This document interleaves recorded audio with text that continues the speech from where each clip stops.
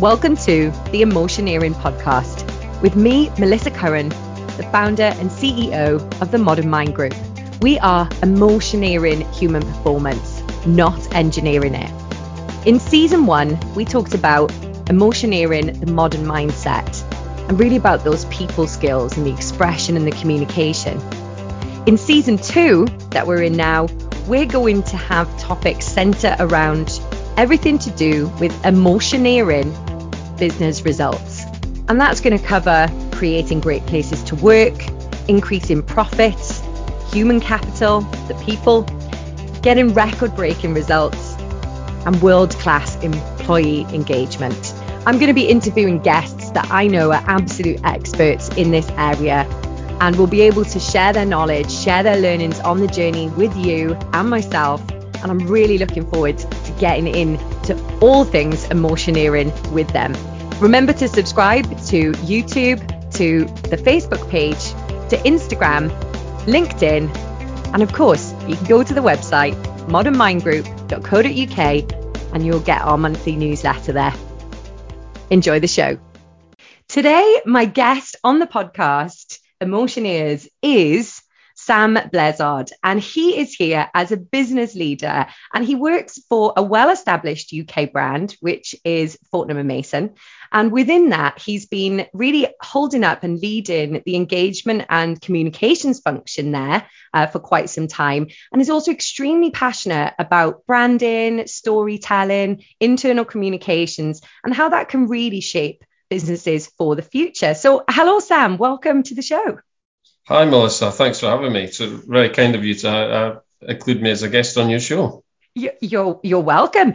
Now, just to give the sort of listeners a little bit of a backstory, I went to the Employee Engagement Summit, saw you there on stage talking about internal communications, the value of the storytelling within the brand, employee engagement, why these things matter. And I absolutely knew that you'd be a perfect guest for our audience to learn, get some insights from. As young as you look on the podcast with me right now, you have over 2 decades of experience in this area, from John Lewis, Royal Mail, Unilever, the UK government. You have worked across so many different sectors, the construction industry as well. So if there's someone that's going to be able to really share some pearls of wisdom with us, it's going to be you today, right? Thanks very much. No, you're very kind in your intro. It's only when somebody kind of reels all these things off back at you that you realise you've had such kind of broad experience. But of course, it's a great privilege to do the job that we do, and I always say that. So I feel very fortunate to have had all those great experiences anyway. And you're going to share them with us now, which is even better. And that's it. When people can really share from people that are doing the do, that are sharing this knowledge, they can connect the dots. And maybe sometimes you might hear the same thing from different people, but it just lands in a different way, doesn't it? I've obviously shaped it, but why don't you tell us a little bit about you, some of the hobbies, your life, what you're all about, Sam? Well, in terms of my personal life? Well, as well as business, a little bit. Yeah. Well, I suppose the quick, I'll try and make the elevator pitch reasonably quick. You would hope so as a comms person. So you're absolutely right in what you say. I have a sort of 20-year plus career. My bread and butter in the main has been employee communications, but I've sort of done lots of other related communications roles, not least with sort of trade associations earlier in my career, for the Marketing Society and the IVCA. But I've also, I think increasingly, especially in the last 5 to 10 years, I think like a lot of internal communicators, we've found our content being used in the external sphere, whether that's internal content that's been re-edited for LinkedIn or YouTube or Instagram. And, we've all had to kind of up our game where that's concerned. In my personal life, I am a father of 2 wonderful daughters. I live in kind of southeast or Greater London, and I have been in London for about 20 years. I'm a native of Edinburgh. Some of you might detect from the accent. If I still have an accent, people tell me that I do. Hobbies, I like fitness, I like music. I'm a kind of hobbying sort of guitarist and sort of quite a bad keyboard player, but I'm into lots of things in my personal life, including actually collecting sort of vintage vinyl, which my wife isn't massively happy about right now, because it can be quite an expensive hobby, but it's something I love. But in truth, she bought me the record player a few years ago, which I was initially disinterested in, but now I'm extremely interested in it. So there you go. Wow. Well, see, you find out all sorts of fascinating things when you interview people, and that's why I love doing what I do. And I know that you're a podcast host as well. You've obviously got Comms from the Shed, which is your podcast where you interview other communications leaders, and we'll get into that in a moment. But I also love vinyl. So, and I don't actually get often to share this with the audience, but I also got a vinyl record player for my birthday a couple of years ago, and now I'm just to hold it and just listen to it in the way it's meant to be. There's something just amazing about that, isn't it? Do you know about Record Store Day? Are you aware of that? No, I don't. So I don't know how long Record Store Day has been a thing, but twice a year, there's a thing called Record Store Day, and I know it happens in the US and the UK, where lots of record stores that are well-known, established, famous record shops. So the one I go to is I go to great time and effort to get up early in the morning, and I go to Rough Trade East, which is near Brick Lane, the famous Brick Lane in East London. And exclusive vinyl releases are put out, very limited edition, limited pressings of vinyl albums are reissued as new records, and people will actually queue up to buy them. And it's very strict. You're only allowed to buy one copy each. And it's a wonderful thing. So I go and, there are lots of exciting releases, new things and re-releases to tempt people that are into music and they're into vinyl. So there you go. I'm sure there's one in your area, Melissa. I'm almost certain. Well, I'm a lover of Brick Lane and the curry that you can get there as well. So you never know, Sam. Now that you've shared it, you might see me and the audience there the next time. You'll be like, oh no, I've let out the secret. Damn it. No secret. No, you should take part in it. It's a lot of fun. Maybe it's aimed at at my demographic, men of a certain age, but I love it. I must say, I think it's great fun. Well, thanks for sharing that. And music is one way to communicate as well, isn't it? And it's that form of expression, and it can definitely tell a story within the music, and it's a definite brilliant way of communicating a message. So let's talk about communications a little bit more. You've been in internal communications, as we were saying, for quite some time now. What inspired you to get into it, and where did it all start, or who inspired you, maybe? Yeah, I mean, when I was at school, English was probably my favourite subject. English literature, writing. I mean, when I reflect on it now, I think what I realise is that I'm probably some of my happiest moments are where I'm able to sort of articulate something or express something or share things with people who have kind of common experiences. And so I was always quite keen to write things, just for fun, kind of often, all kinds of different writing. And so that was definitely a thing when I was young. When I finished my schooling, I studied English as a degree at Brunel University, and I also, funnily enough, I wrote about music when I was a student. So I wrote a lot of things about the kind of music that sort of shaped a lot of the sort of political climate in the US in the late 60s and 70s. And when I came out of my studies with a degree, I studied journalism briefly. I did a sort of NCTJ course, a sort of vocational intensive course. Essentially I went to work for Royal Mail in Edinburgh, and I just actually went for 2 weeks as a summer job. I wasn't actually planning to work there, but they heard that I'd had an English degree and was sort of just completed this journalism training, which was actually at Napier University in Edinburgh. And they started involving me in lots of things from a communications point of view on a voluntary basis. And the guy, I'll never forget it, the guy who worked there, a guy called Bill Forrest, he had the exotic title of communications manager, and nobody really knew what Bill did at that time. It was a brand new job. Communications, like events, was an emerging career at the time. It was nowhere near as well established as it is now. And he kind of took me under his wing. He sort of came to see me, and to cut a very long story short, I ended up then being there for about 6 months. A secondment opportunity came up, even though communications still wasn't my job strictly at that time. But a job came up in London, in Old Street actually. There was an office that Royal Mail owned there, and they had an in-house agency called Communication Services, it was quite leading and quite groundbreaking for its time, because it was almost acting as an external agency within the company, where it sort of charged internal clients, and you'd have job bags for projects, and everything was kind of costed up, and you had to sort of almost project manage every sort of piece of work, whether that was for post office counters or Parcel Force Worldwide or Royal Mail Delivery.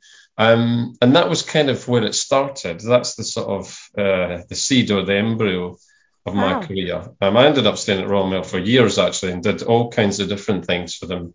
And by the time I left, I was sort of in my, I don't know, mid-20s, and I was quite ambitious, and I was sort of pushing for more opportunity that they just didn't feel they could give me at the time. And then I sort of went in a slightly different direction after that. Yeah, listening to you there, and like you said, I started doing lots of many different things. It really sort of dawned on me that, the communication skills and being able to communicate effectively and pull teams together, release new initiatives, all of those things that communication, it really does put you into a position where actually you can adapt yourself across many different areas of the business. Coming onto your podcast, and what your love of communicating, I suppose, like what gave you the idea to start Comms from the Shed? Yeah, it evolved quite naturally. I wouldn't say it was an accident, but I'll be quite honest with you. I sort of unexpectedly found myself in quite a tough moment in my career. I'd had several very enjoyable years in the construction industry. And I was tempted to move into a different sort of role at Dow Jones, actually, in a media organization.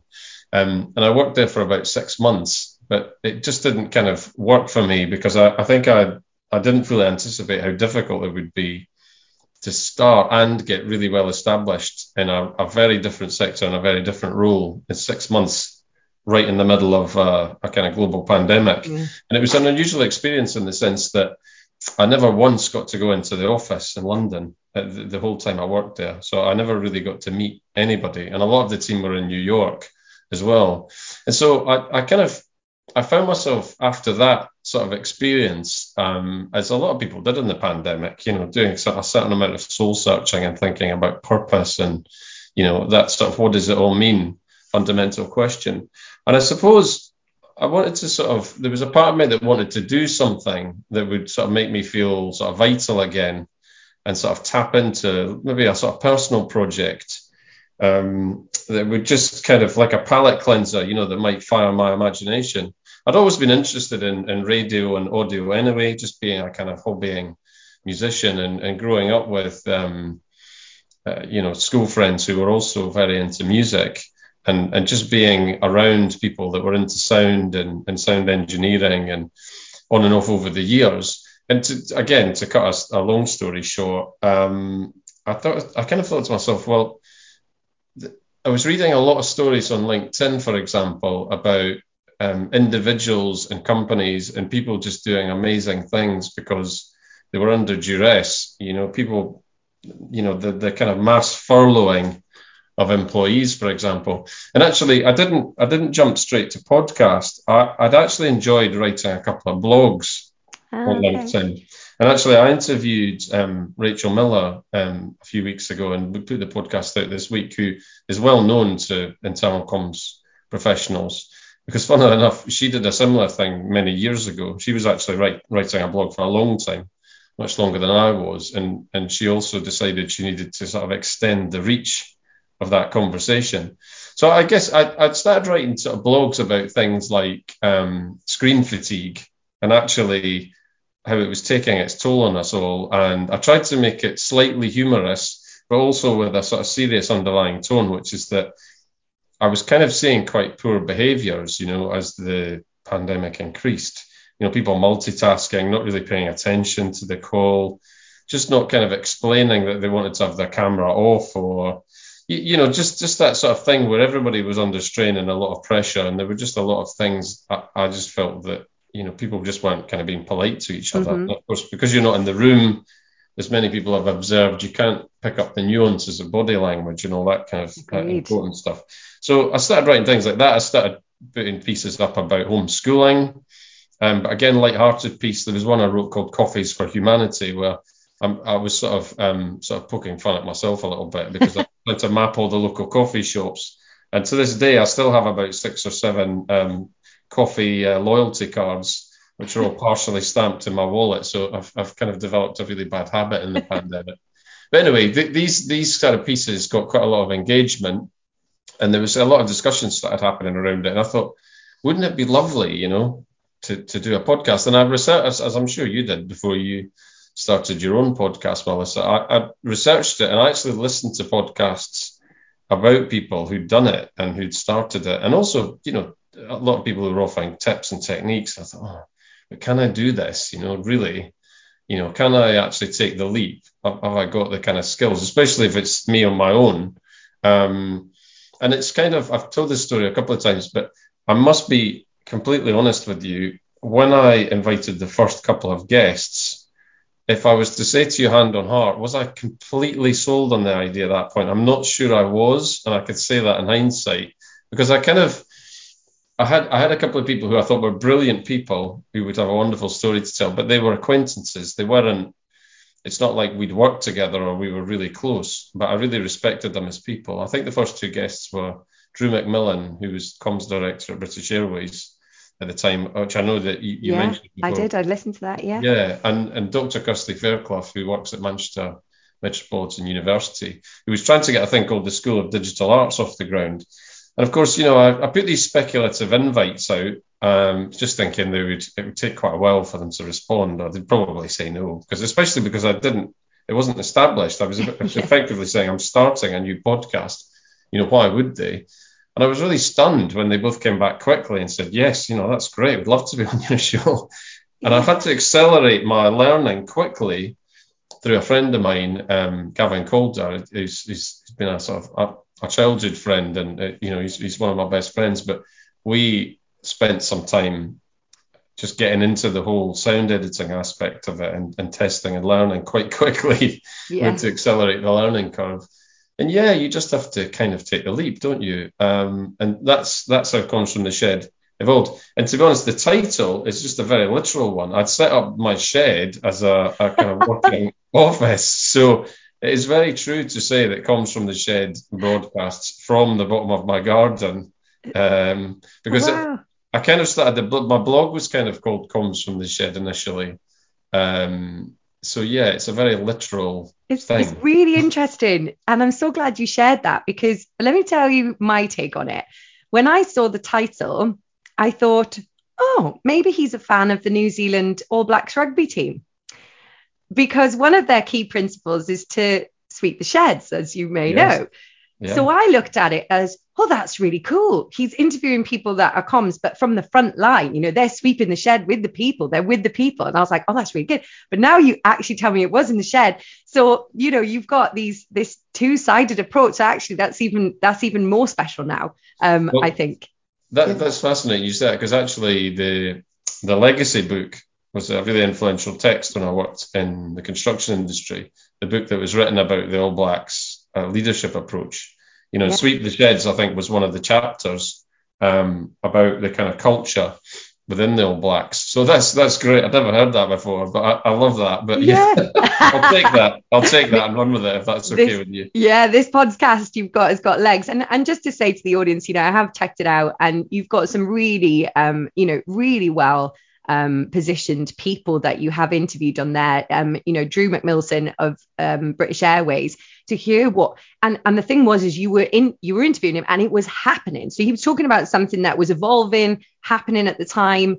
So, was there a standout, was that one of the standout moments, or was there been like another standout moment for you from your interviewing? Yeah, no, you're absolutely right. It was very live. And Drew was going through all of that stuff when he talked to me. You're talking about thousands of British Airways staff having to retrain. And of course, this is very topical at the moment because we will have seen this stuff on the news overnight about British Airways staff, talking about going on a strike this summer. So the legacy of what was going on there is probably still with the airline industry.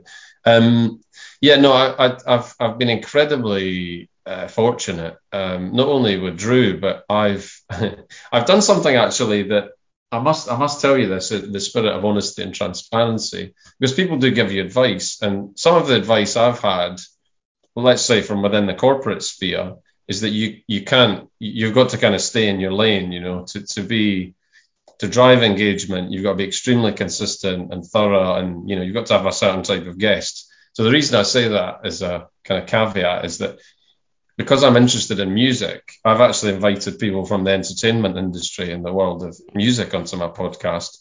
And sometimes it's a case of if you don't ask, you don't get. I mean, but my podcast, I think, certainly for the first 2 years. I mean, it may evolve in time, but the first 2 years of it has very much been about the pandemic and how we pull away from the pandemic personally and professionally. But I was lucky enough to get the kind of Grammy award-winning jazz singer Gregory Porter on the show, who actually started out life as a chef.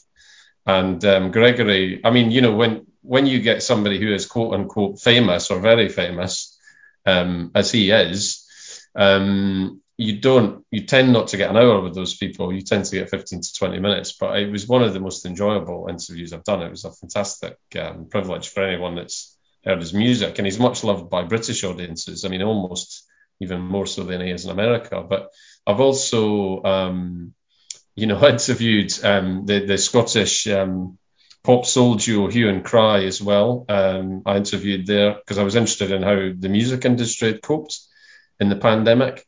But I've also had fun talking to people who are sort of either people who advise executive boards on personal branding or careers, and people who've made big career switches themselves. So one of my favorite episodes was actually where I had 2 or 3 colleagues that I'd worked with in different organizations who've gone into very different sort of careers. And I thought that was quite relevant because everybody was searching for their own personal purpose, the pandemic. So Katie Kelleher, who's a well-known figure in the construction industry, one of the first female tower crane drivers to really have a personal brand and break through, and very influential person in the industry. A chap called Anthony Antunes, who worked with me at John Lewis, who went on to become a great actor in the West End, things like War Horse, even though he was part of the comms team in John Lewis at one time, and he was good at comms too. He's a really good comms person. And also a chap, Kevin, who worked with me in Lang Ruark. And although he works in kind of social media still, he's also a very successful scriptwriter. And a lot of his work has been used in short films. And he's actually won awards for his work in script writing. So yeah, those are just a few highlights, but it takes you on a journey. I mean, you will have been on this yourself. It's great, isn't it? It is. And you touched on it a little bit earlier when I asked you the previous question about what kind of inspired you to start and where did you go with it. And I interviewed a guy a couple of podcasts back. It was in the first season, and it was Alex Chisnall, and he's got one of the top podcasts in the UK called Screw It, Just Do It. And he literally called it Screw It, Just Do It, because he was interviewing entrepreneurs. And that's what we talked about on the podcast, was about the fact about this expression through your voice and the tonality, that it just adds so many layers to what you're trying to communicate. And there's not as many in the world. So I think it's fantastic that you're doing it. It's obviously supporting your personal brand. It's, on the back end of that, it's supporting any business that you're fronting and working for in sort of their journey, because they're getting a bit of PR from, of course, that. So from this and moving into more personal branding, do you feel that a lot of businesses out there have more opportunity to look at their personal branding? Yeah, I mean, I suppose it's a dual kind of edged question, that, isn't there? There is the brand of a company, its brand value. I guess increasingly what I'm interested in as a sort of professional now is, having worked in internal communications and employee engagement for 20 years, I'm increasingly interested in the employer brand as a whole.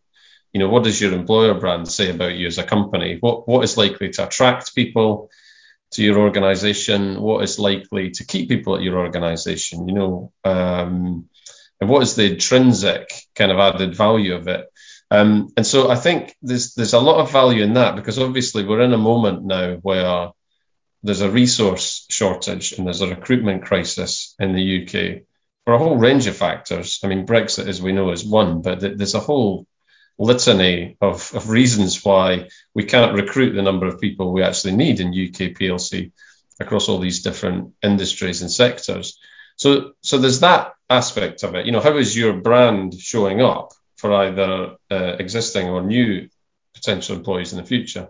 I think in terms of personal brand, I mean, you were saying that, you'd seen me at the recent sort of Engage conference. And I've been lucky enough to speak at a couple of events this year talking about personal brand. And I think really it's unfortunate in a way, because I think a lot of people are reticent to kind of engage in social media. And I must say, I do sympathize, even though I sort of engage with it fairly regularly myself. I do understand actually why a lot of people would be reticent to do so, because it can have that tag of sort of me.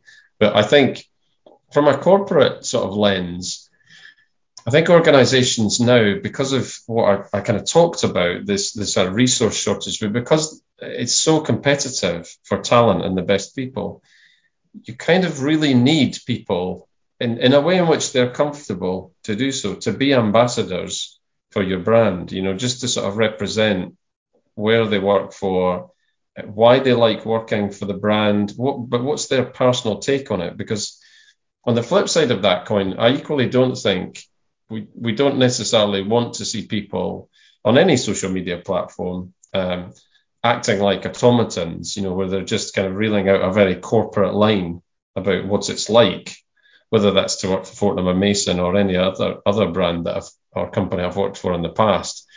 I mean, what I've tried to do is just give a very personal take in the last sort of 12 months or so at what life is like behind the scenes at Fortnum and Mason. And it was quite deliberate, because one of my initial observations was that I just wanted to see more stories about all the wonderful people that worked behind the scenes there. Because I think people had a certain perception of Fortnum and Mason because of its sort of rich history and because of its associations as a royal warrant holder, and just because of where it's placed geographically. But I was meeting chefs, shop floor people, distribution people, head office people, and just an incredibly diverse, multicultural workforce. And I felt instinctively that people would be interested in that. But I think also, though, and I think you have a real advantage at the start when you first join a brand. I think if you're prepared to be brave enough just to kind of go with it and talk about your early experiences as you're seeing things for the first time. So the first time I went to the Diamond Jubilee Tea Salon, which is a very famous spot inside 181 Piccadilly, which is obviously the flagship store for Fortnum and Mason. That's quite a unique experience, The night I was there, because of the pandemic, Ronnie Scott's Jazz Club in Soho was temporarily closed. And so what they did was they created a partnership where a kind of trio from Ronnie Scott's came in, the house band. So they were actually playing in the middle of the tea salon. And it's quite quirky fun, because Sir Trevor McDonald, the famous UK newsreader, was a sort of couple of tables away, and there were just one or two little things about it that were quite quirky. And I thought, well, I'm only 2 weeks into my job at Fortnum's, if it's done respectfully and they're okay with me writing about it, I thought, why wouldn't I write about that? Why would people not want to get a flavour of that sort of experience? And so I think part of it is actually quite instinctual, the personal brand, but it has to be authentic. I think once you wander away from your actual experience and you start to sort of do things that are not necessarily authentic in terms of who you are or your personal experience, I think that's maybe where it can become problematic. Interesting. So my next question is going to be, how is it done well? But actually, let me twist this, because you said a powerful thing there. Talks about ambassadorship, and I absolutely love the whole idea of brand ambassadors. So let me ask you this instead. Like, how do you think we create these brand ambassadors within the business? Because if it just to frame that, a lot of people that I speak to and I say, well, you should share more or share your experience, or, post something on LinkedIn. Oh, but I've got to pass comms first. I'd have to send this to them and then they'd have to approve. Like, how do you see that happening, especially within big organizations? Yeah, I think I've had to evolve my sort of thinking in that sense, because once upon a time I wouldn't have necessarily said to people, express yourself on LinkedIn or Instagram or any other sort of platform where kind of work and personal life can sort of intermingle. But also to your earlier comment, I don't think we create ambassadors. I think they're already there. I think a few years ago, what I realized was, and certainly I could sort of cite the construction industry as an example. There are people in any industry that are enthusiasts. They're they're social media natives, and they're very, very comfortable at expressing themselves on various platforms and in various different ways in their personal lives. And I think we got to a point in communications, whenever it was, I mean, it could have been 10 years ago or more, where, the genie was out of the bottle. Social media was happening. And I think there were all these sort of existential discussions about how you control it or how you monitor it. And, I was right in there at the time. And I remember a lot of those conversations. But when I think as the world turned and we realized we couldn't control it, I think what you had to do is just go with the flow that was already there. But just, if people were particularly engaged and they were doing interesting things, but they weren't necessarily doing it under the auspices of the company umbrella, how do you develop a relationship with those people? How do you actually talk to them so that you can meet in the middle? Maybe just kind of educate them about what good kind of behavior is. I don't think, my personal view, and other communicators will feel differently, but I don't think you can retrospectively make those people a corporate mouthpiece necessarily. But I just think it's about a kind of compromise. As long as you're not compromising the intellectual property of the organization, or you're not transgressing, say, a non-commercial agreement or a non-disclosure agreement, or you're not transgressing kind of social media guidelines, then actually I think it can be quite a rich scene. I sort of, on my travels through the construction industry and different projects, I met so many great young people in project offices and porter cabins and, in high-vis jackets and hard hats, who actually had quite a lot to say. But, you have to be out there in the organization to find those people. And I mean, I've been quite lucky because I joined Fortnum & Mason at a time where there were just little pockets where the world opened up, windows of opportunity, where I could speak to the shop floor sales assistant, or the chef back of house, or the maitre d', or someone working in concierge. And I've been able to sort of gather their stories. But, I think ambassadorship is not just something that happens on its own. I actually think part of the reason I put myself out there so much is that it's just a personal style thing. Not everyone will agree with this. And Rachel Miller and I had a really interesting conversation about this from a comms point of view. But I kind of feel, to some extent, that I should lead by example so that I can sort of pull people along with me. But of course, I think the dream is that you get to a point where you can program yourself out.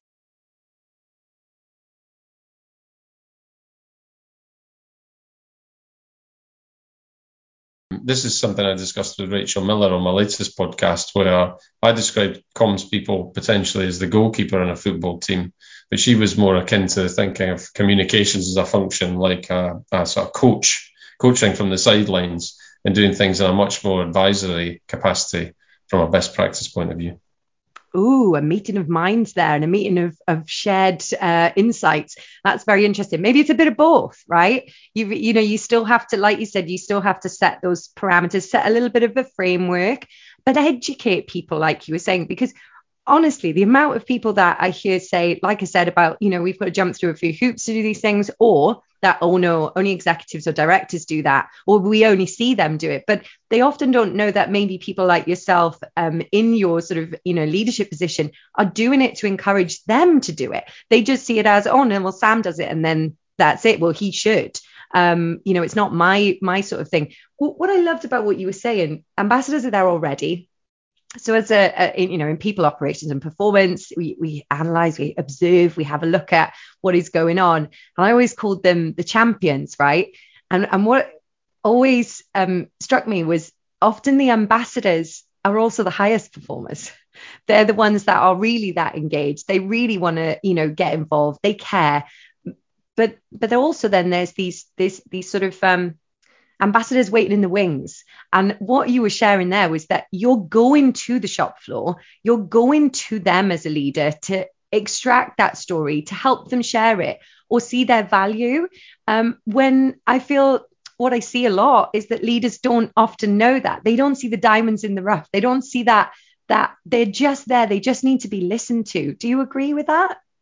Listen, one of the things I was going to say to you there, and again, listening to your own observations, absolutely, you've no idea the thrill people get, the pride they take when I share their story, and I think, the biggest thrill I get, in all honesty, is when if I have conversation with employees who are managers or who work in sort of functions of the business, who want to kind of engage with things like LinkedIn, but they don't really know how. When we talk about it, and we create a kind of a comfortable space for them. As I mentioned earlier, it's really uncomfortable for a lot of people, and I do understand that, because there's quite a lot of runway you need before you get comfortable.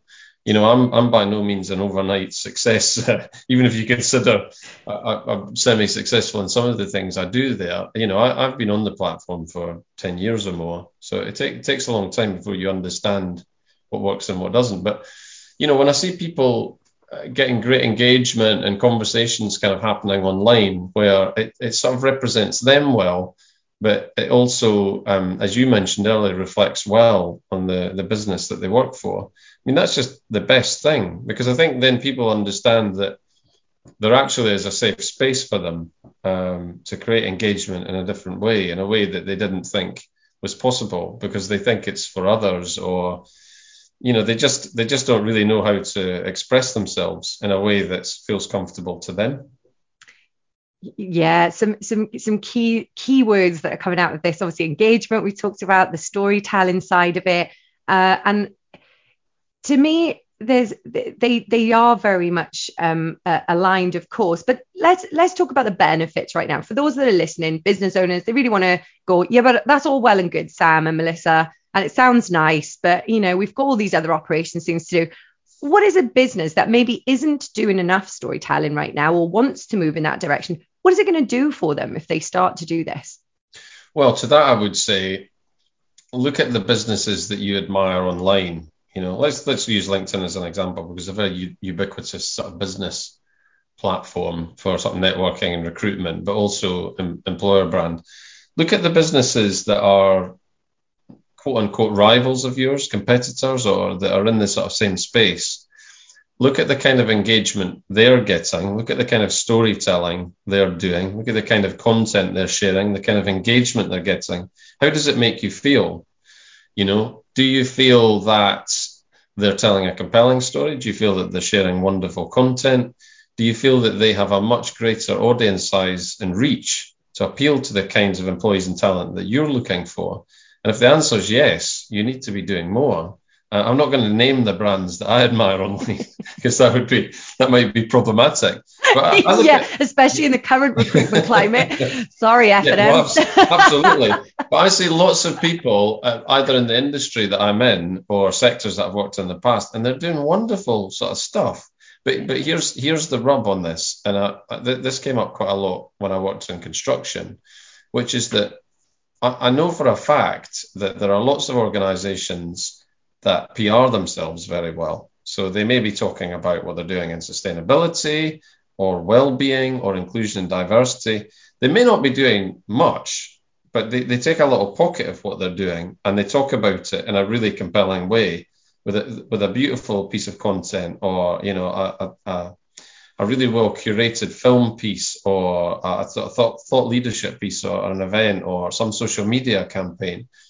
The fact is they've executed the communication very well, but your organization may be doing much more in that space in a much deeper and more considered way, but they're not communicating it particularly well. So who wins, in the landscape of 2022 post-pandemic? You might kind of argue that they're winning. You might argue that you've got more integrity and authenticity than they have.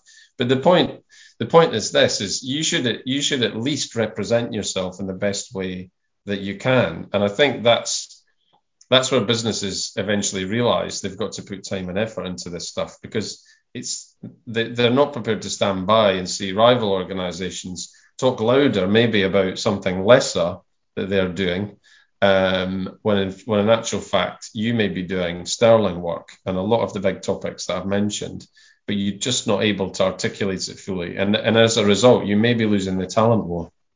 Ooh, and the revenue, right? So in the words of, to quote one of the strongest salesmen in the world, or as he positions himself, Grant Cardone, you can have the best coffee in town, but if nobody knows you exist, you ain't going to sell any. And they have to be attached to it, right? But Starbucks, who says they have the best coffee in the world? Starbucks fans, of course. Not me. You're not me. No, I'm. But that's because I like giving money to local coffee houses, just to clarify. I'm not necessarily hating on Starbucks. You've tried enough to know. But anyway, nothing to all those audiences that do drink it and everything else. But I won't share where mine are. Otherwise, I might have to go knocking on for some sponsorship. But yeah, that's the point, isn't it? It does really.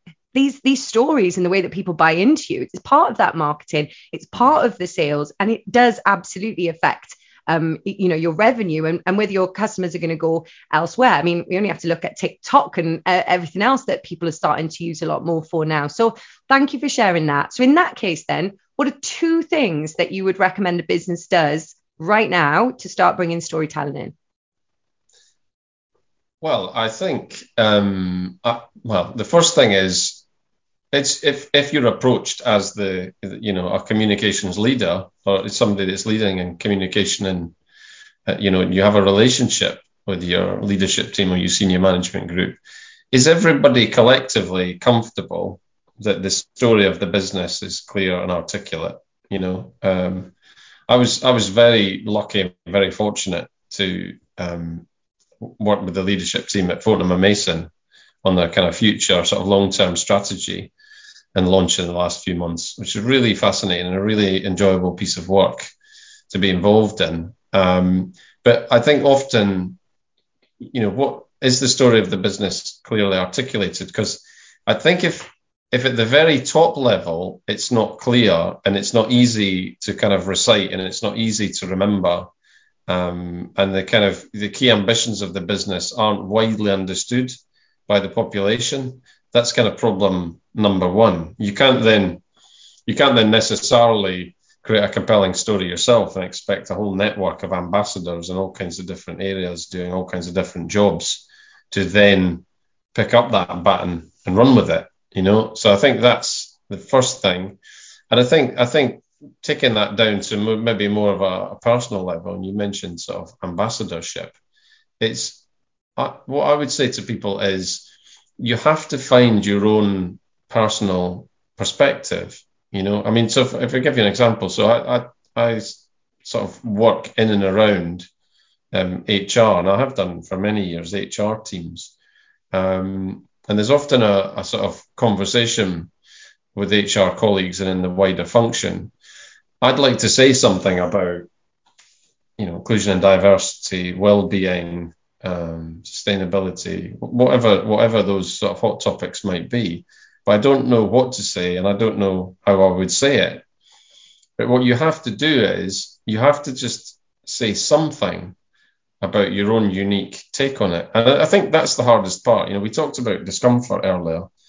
Most of the people who have mass gatherings and who have extensive followings on platforms, who sort of advise businesses and who've set up a business for themselves as consultants on things like LinkedIn, will tell you that you have to give a certain amount of yourself. I mean, they probably give a lot of themselves, more than I'm prepared or willing to do, even though people might consider that I share quite a lot of myself. I don't think I do.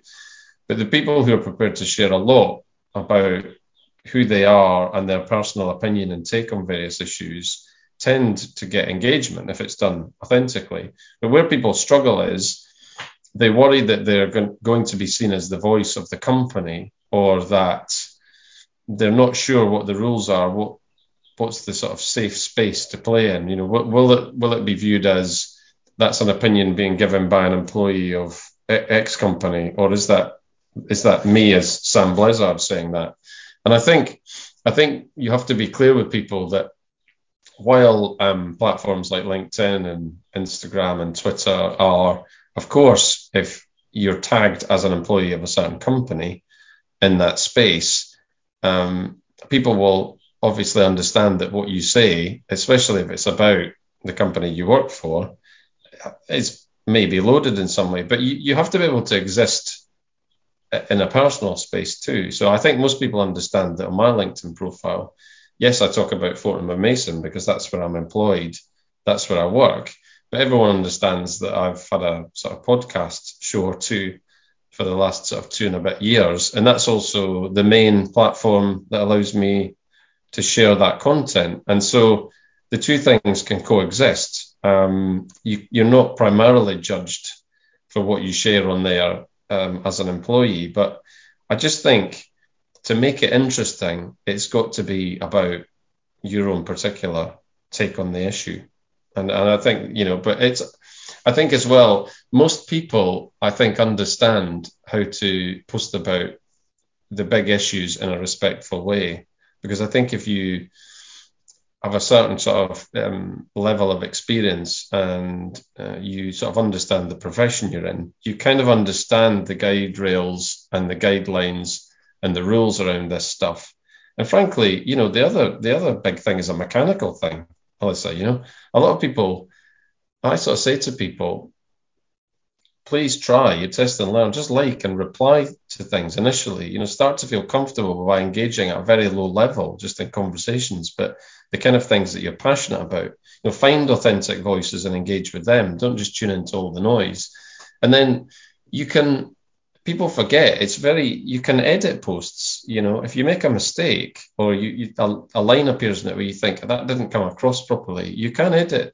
You can just tweak your post or you can delete it very quickly, and I don't think that's the greatest disaster in the world. I think people believe that they're leaving an imprint that will be there forever and ever. And of course, it may well be to some extent. It may stay in the cloud for generations. But, I'll have to just live with the. Should we talk about the UK government at this point? No, I'm only joking.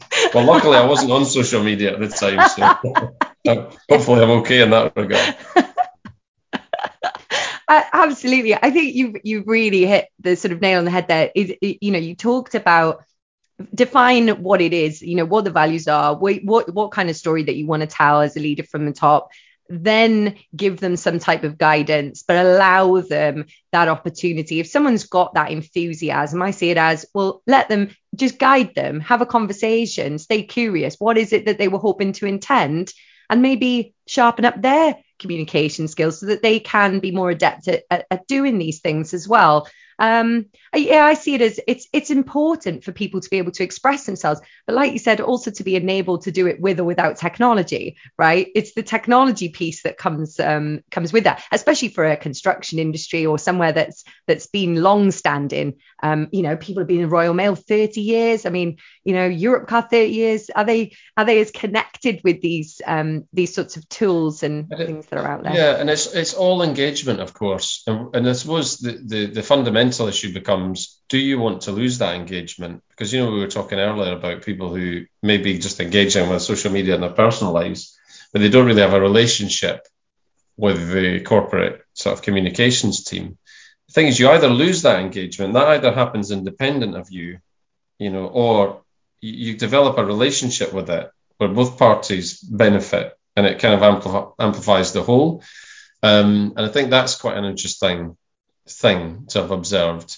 And so, you have to find the kind of the sweet spot, and it will exist, because I suppose what I'm saying is you have to allow the person to be who they are, express who they are, but on occasion just say, look, that's you.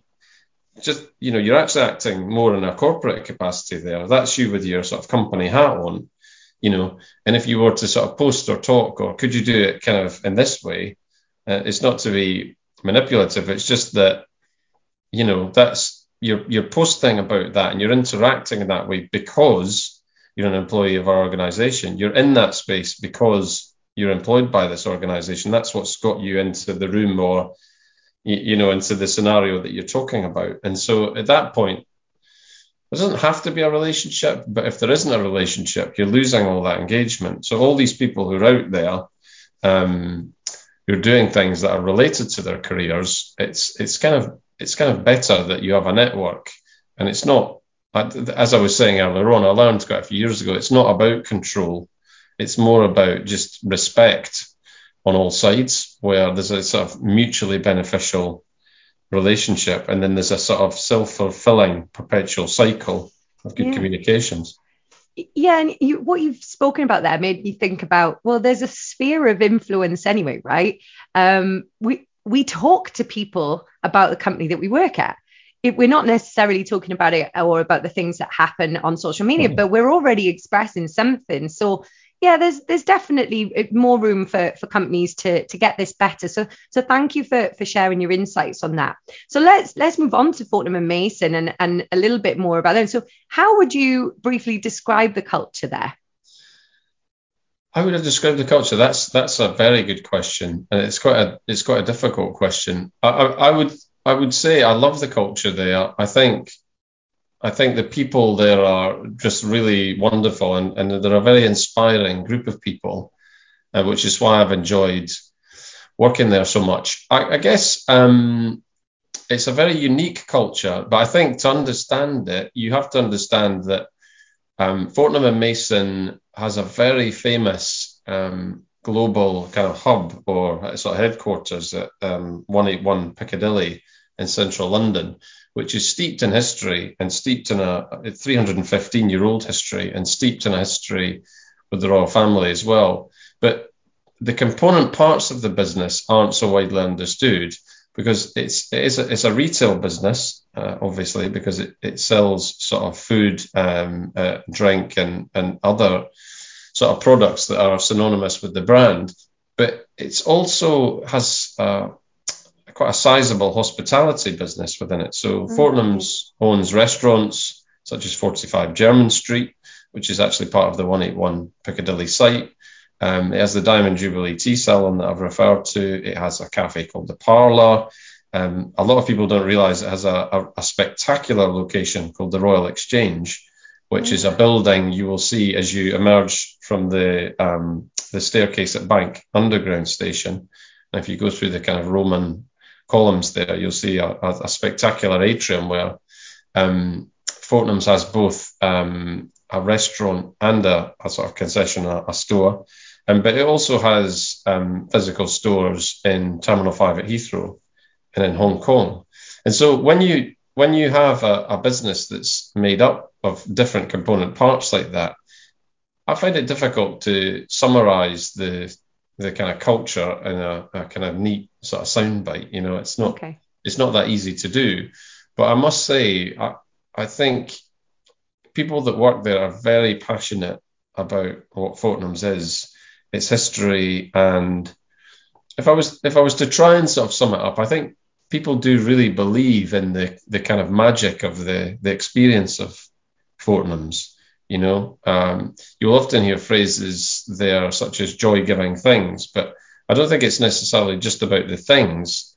It's just about creating those moments of magic where people experience the brand, and that can be offline, online, physically,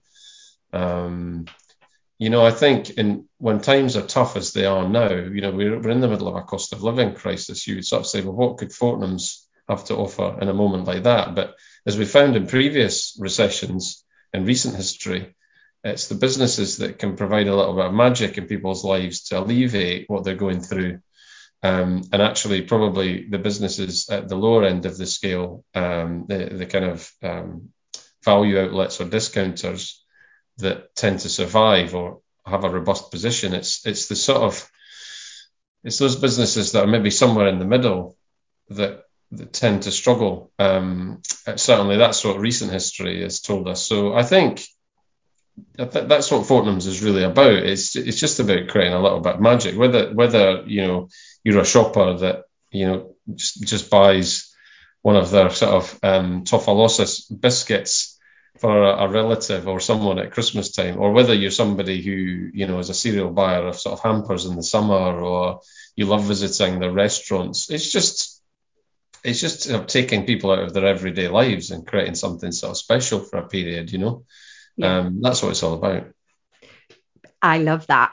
And I'm going to come on to your predictions for the retail and sort of world in a little bit. But I see that you're right. People are willing, if something feels like a priceless experience, I always say this story, even when looking at service and sales, right? Price is a myth. Like it's a myth, because I could pay £200 for Justin Bieber tickets today. But if I knew he was appearing tomorrow, everyone was there, and now the tickets were £600, I'd pay them. I'd have an amazing time. I wouldn't worry about what I'd spent because I was there and I was in that experience. Love that you touched on that. Absolutely love it. I also love the phrase joy-giving things. I didn't imagine that I was going to talk about Justin Bieber on here today. Well, here's the thing. I haven't just taken my 15-year-old daughter to see Harry Styles at Wembley Stadium. Not a thing I thought I was ever going to experience. I know exactly what you're talking about because I bought the tickets reasonably near to the date of the event. It was a sort of spontaneous thing. And I absolutely get what you're talking about. I had to sort of consider the price of the tickets at the time I was buying them. But frankly, she had a wonderful time, and she'll probably, I don't know, will she remember it for the rest of her life? She'll certainly remember it for quite a while, I would have thought. So it was getting money well spent. But I know what you mean about intrinsically, what is the price and the value of anything, Yeah, the experience, the memories, who you're there with. I'll definitely check out the tea salon. I haven't been there yet. On your recommendation, maybe I'll get to see a few famous faces while I'm there as well. Who knows? But you're right. And I used to travel so much in my corporate world that Heathrow and the Fortnum and Mason store, when you said it, I was like, oh yeah, I remember that. The picnic baskets, they get me every time. But anyway, on the point about joy-giving things and this phrase and being a man of the literacy that you love, what are some key words and language that are part of the internal comms at Fortnum & Mason? What kind of appears a lot? That's interesting. That's a very interesting. Joy. I've never been asked that question before. I don't know. I don't know. I think it's harder for me to sort of name specific phrases. It's probably, I think tonally, there's an enthusiasm about the language at Fortnum's, because actually, if we think about the brand of Fortnum's, or I sort of started when we talked at the start of our interview, I was talking about employer brand, but I think there's a certain degree of permission at Fortnum's to talk possibly in a joyful way internally, and of course there's a balance to be struck there, because there are lots of different subjects internally, and as you and I know, employee communications often has to deal in reality, and a tough reality. We've emerged from a pandemic where we were practically doing crisis comms every week for 2 years. But there's definitely a permission to talk, and I use this word very carefully, but I don't necessarily mean there's a sense of mischief, but maybe playfulness is kind of the thing, because the brand itself, as I mentioned there, is about providing these moments of delight or as some kind of special experience. And so I think part of our role as internal communications people is and this comes back to actually every job that I've ever done. As the years have progressed, I think increasingly what I've observed and what I've tried to sort of challenge leadership teams on is the customer or the external world sees our brand or our experience in this way. They're having an incredible time, an incredible experience, and I don't just mean this about Fortnum's, but we're rolling the red carpet out. Let's just treat this as an analogy because Fortnum's does have red carpets. So I want to be clear, I'm talking about all brands, but you roll the red carpet out for customers, but what's the experience employees are getting, and that can be everything from the health factors to, are they getting company mobile phones? Are they getting the best laptops? What's the benefits package like? Do they get to experience the food and drink that we sell? What kind of, benefits do people get? It's kind of, I suppose the point I'm making is you can't have too much of a disparity. I know I've sort of wandered a bit from your original question, which was about language, but it goes beyond, I think, language because one, I think you're trying to reflect what that brand is all about internally, and that comes out, as I say, in the playfulness and the spirit in the language. But I think the bigger issue is there can't be too much of a disparity between internal culture and what employees experience and how you present your brand to the external world. Because if it's a magical, sort of wonderful, kaleidoscopic landscape for the customer, but for employees, it's more, more shades of grey, or it's more about commercial reality, then you're going to have a problem. And I mean, this was a big consideration and a big conversation point in John Lewis as well when I worked there, because that had such a sterling reputation for being about partners and the partnership and how heavily bought in everyone was to the ethos of what it meant to be an employee at John Lewis. Again, the disparity can never be too great between the ideal and the vision of, that's been sold to people, what they believe the company to be when they join, or if they've lived through the kind of good times in inverted commas. If you're not living up to that, then you've got a problem. Sam, this may be one of the most inspirational interviews that I've had, and I can see you smiling, thinking, really. Thank you. You talking about, I could talk to you about this stuff all day. Maybe at the tea salon one day. But the roll the red carpet out for employees. What a communication in itself. Like, let's just let that hang there for a moment. Maybe I'll create a campaign about that. I don't know. Maybe you're giving me inspiration. I think, hey, we could be a power team on this. Come on, let's get on the boat. No, but it's a Friday afternoon chat. Interestingly, I also interviewed someone that used to say that they kept Fridays for something they called Friday. So maybe doing the podcast on Friday afternoons is part of a Friday thing. But I think that kind of metaphor, that kind of analogy of, well, are you going to hold the mirror up to that red carpet that you hold out for the customers? And is it actually transpiring into your internal team? I love that. I'm excited to see what you end up doing with it, whether you bring me in, whether we have a chat about it. I'm very excited, but it's definitely going to inspire our audience, and it's certainly inspired me. Predictions for the retail world within the next 5 years. What do you think will happen? That's very difficult, actually. That's a very difficult question because when I worked at John Lewis, and I was very privileged because I at the time I worked with the leadership team.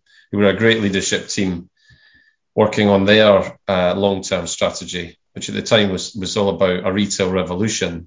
And they realised even then, John Lewis, 10 years ago, that I think the phrase that was used at the time was Amazon are eating our lunch, because it was less about who you would imagine it was that they were focused on. They'd moved on from kind of worrying about Marks and Spencer's, for example, to just worrying about those pure players, because actually, even at that stage, I think John Lewis's biggest store had sort of morphed and evolved from being the flagship at Oxford Street to actually being the website. The website was the biggest store, and it quickly accelerated and raced away.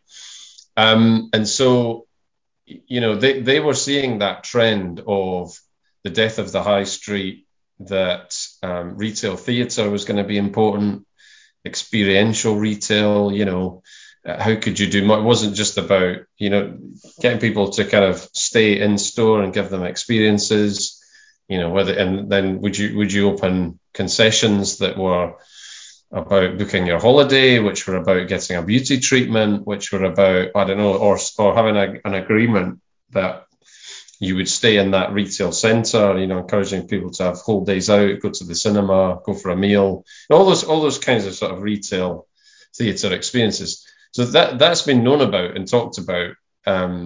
All of the retailers who have been evolving, and Fortnum's is no different. I've seen all that stuff coming, and that's why I think it's hard for me to predict where things may go, because that whole situation was evolving. And then when COVID came along, it was a little bit of it put a brake on things in all kinds of different ways. I'm giving you a long answer here, but if I just add one other sort of thought into this, which is that, I don't know about you, but I got much more into the local ecosystem again. I think COVID was a terrible, terrible thing, and thousands of people died, and there were lots of mistakes that we can all sort of learn from. But one of the more positive aspects of it, if you can call it that, is that didn't we all start shopping locally more? Didn't I start buying coffee from the local coffee houses and, eating out at the local restaurants more, and giving all the sort of local businesses more of my trade. I wasn't driving so much to sort of out of town shopping malls. I wasn't going into central London as much. And I think, that's why I think retail trends are slightly harder to predict. But what you are seeing, though, is, my old employer, John Lewis, is going into homes, building accommodation for people, using some of its real estate to actually create property, like living spaces. And who would have predicted that either 10 years ago or pre-pandemic? So I think there are all kinds of things happening, but I think you will see that experiential trend continue, because it's very, very difficult, I think, to differentiate yourself from others. But the death of the high street, I'm not sure about that. There will be other retail sector industry experts who will have a more nuanced and in-depth view of this than I will, but I'm not convinced that the high street, whatever that means anymore, is dead, because I think the pandemic halted its slide a little bit, and it's kind of starting to evolve in quite an interesting way. I mean, obviously technology plays a part, because people are always now going to want to buy things in different ways. So we know that people are very promiscuous as well, that they will go into shops, look at things, touch and feel them, research something on the internet while they're there, then go home and buy them at 20% less. But frankly, when people come into Fortnum's, they probably can't get the equivalent thing anywhere else. And so they feel compelled to buy something at Fortnum's. Now, I'm not, it's all very different depending on what part of the retail sector you're in. But I think it's hard for me personally to predict future trends in that sense. But I guess I've given you a very long-winded answer on some of the things I've observed in the last 5 to 10 years. So I don't know if that informs in any way where we may end up. It might actually be one of the most interesting questions that I've asked you today, because to see you sit there on this uncomfortable pin question and go, I don't know, actually, and sort of brainstorm around it, think about your experience. Thank you. That was actually a magical answer. And also got me thinking in terms of what I believe and what do I think, and what are my values, and do I shop locally, and am I actually going, where am I doing my shopping? What am I doing? And very interesting that you said about John Lewis. So it seems like it's moving from retail into more enterprise. It's becoming, it's not a shop. It's not a shop, it's an empire. If you're going to start doing, the development, you can now do the interior. You can do, it's a whole piece of the jigs. It's the jigsaw. It's not just a piece. One thing I didn't say that I've realized actually is one trend I think you're almost certain to see continue for the long term will be, how comfortable brands are talking about their own sustainability credentials. and fighting off any accusation at all that they may be greenwashing, but also what's the full scale and complexity of supply chains, and and I think Fortnum's have been doing a lot of really interesting work in hospitality. There's a restaurant called Field that exists. That's another place actually you might want to check out. But it's all based on sustainable principles, sustainable produce. A lot of the produce is sourced actually within a few miles, and even the detail to which the lettuce is grown in terms of hydroponic farms, which retain about 97% of the water that's used in the growing of the oak leaf lettuce, for example. That's storytelling. But I think that is a trend I'm fairly convinced that is going to continue for at least the next 5 years, because that's going to become more important for businesses. It's going to become more important for consumers as time goes on. So that one I can probably say for certain is going to continue. You have come full circle, Sam, on this. And you know what? You just finished on another keyword: storytelling. It all comes back down to it, whether it's local, whether it's big. What are you doing with that story? And I'm excited to see what you end up doing with the branding, everything you do around this for Fortnum & Mason and beyond. I really feel like getting to know you and really getting under the hood of Sam and your thoughts and your experiences today has been fascinating. I've got one last question for you. You're having a dinner party, maybe at the tea salon. Who are you going to invite? Who are the 3 people you would invite, dead or alive? Well, my big musical hero was Prince, who died a few years ago, sadly. Yeah. This is a shameless plug, but I have a second podcast, would you believe, about the music of Prince and a lot of the musicians he worked for over the years, which is great fun, because in the absence of Prince still being alive and the possibility that I would actually get to interview him about his very fascinating career, I have to just spend my time talking to some of the musicians that worked with him, and also people that wrote about him. So he would definitely be one. I mean, there are so many kind of interesting people, aren't there? Leaders as well. I'm just trying to think who else I would invite. It's very, very difficult, this, because I may have to have time to think about this. You can have more than one dinner party in your life. Maybe just who you'd have if it was tomorrow or tonight. Oh, right. Or did you say sort of 3 guests? Like, it's not, you can have as many dinner parties as you like. It's your parties. But just three for the next party that you're going to throw. So Prince would be there. Yeah. Let me have a think about this, and what I'll do is I'll try and answer you in the next 5 minutes, because I would actually like to give you 3 people. We can edit this particular bit out, but I'm going to think about that, because I would like to give it, because there are obviously loads of people.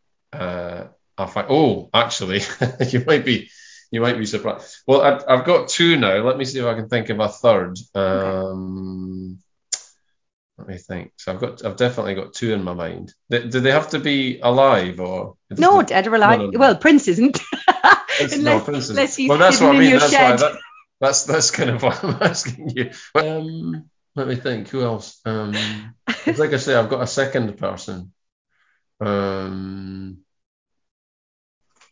dinner party. This is a bit of a random selection. There could have been so many different people in this list, but I think Prince is one, because he was my musical idol, and I'm a child of the 80s. So, the music that you listen in your youth is the music that stays with you forever, as I now discover. He would definitely be one I'd love to have around the table. I'm actually, to use somebody who's more current and who's from the news media and the political climate. I know this person's a bit Marmite to some, but I'm actually a big admirer of Laura Kuenssberg, the ex-BBC political editor. Because I just think somebody who is loathed in equal measure by both the left and the right of the political spectrum must be really, really good at what they do. They must seriously be bothering people. And I think she's actually got bags of integrity, regardless of what other people think. So I'm a big fan of hers, and I'm a bit sad, actually, that she's sort of stepped down a bit from quite a prominent role she had at the BBC. She's also reported on probably some of the most tumultuous times in politics ever. So she's a fascinating character. I actually, again, to sort of stick with somebody current, maybe from the world of the arts. Like a lot of people, I quite wanted to see the one woman play recently by Jodie Comer, who's famous for sort of Killing Eve. Not because I was a massive fan of Killing Eve. I'm not really a big fan of Killing Eve, but I do think she's just a really talented actress, and I would have quite liked to have seen that. Another figure from the world of music, maybe Kate Bush. I think she's a really fascinating person who doesn't come out in public often. She's having a bit of a revival through Stranger Things, but again, having been a child of the 80s. But lots of political figures. I quite like the idea of having a sort of off the record chat with the Obamas. Barack Obama and Michelle Obama, especially given that they kind of created history in the United States. And if you think about the current political climate in the United States, I'd love to know what they thought about that. And I'm also, I love sports as well. So, I kind of love some of the athletic achievements of the past. When I was a kid, I used to marvel at people like Daley Thompson, who won Olympic gold medals. Yeah. Just incredible athleticism. But more close to home, the area I live in, not a million miles away from where I live, we seem to just, for some strange reason, be generating a couple of people who've risen to global prominence.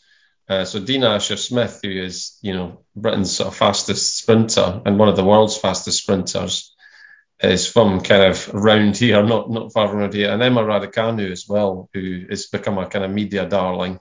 And we hope, obviously, that she'll do well. So I'm not sure how that group of guests would get on together, but I mean, they're just a few people that I think would be a lot of fun to have around it.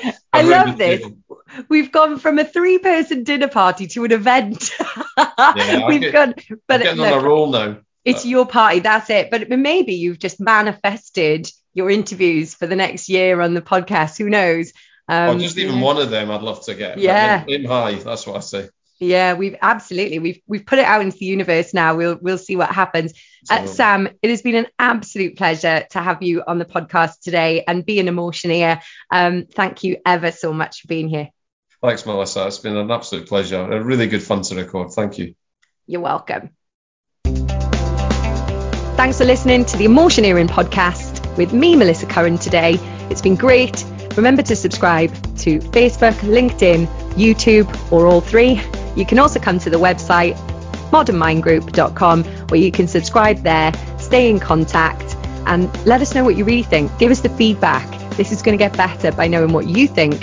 Has this given you food for thought? Has it helped you change something? What has it inspired?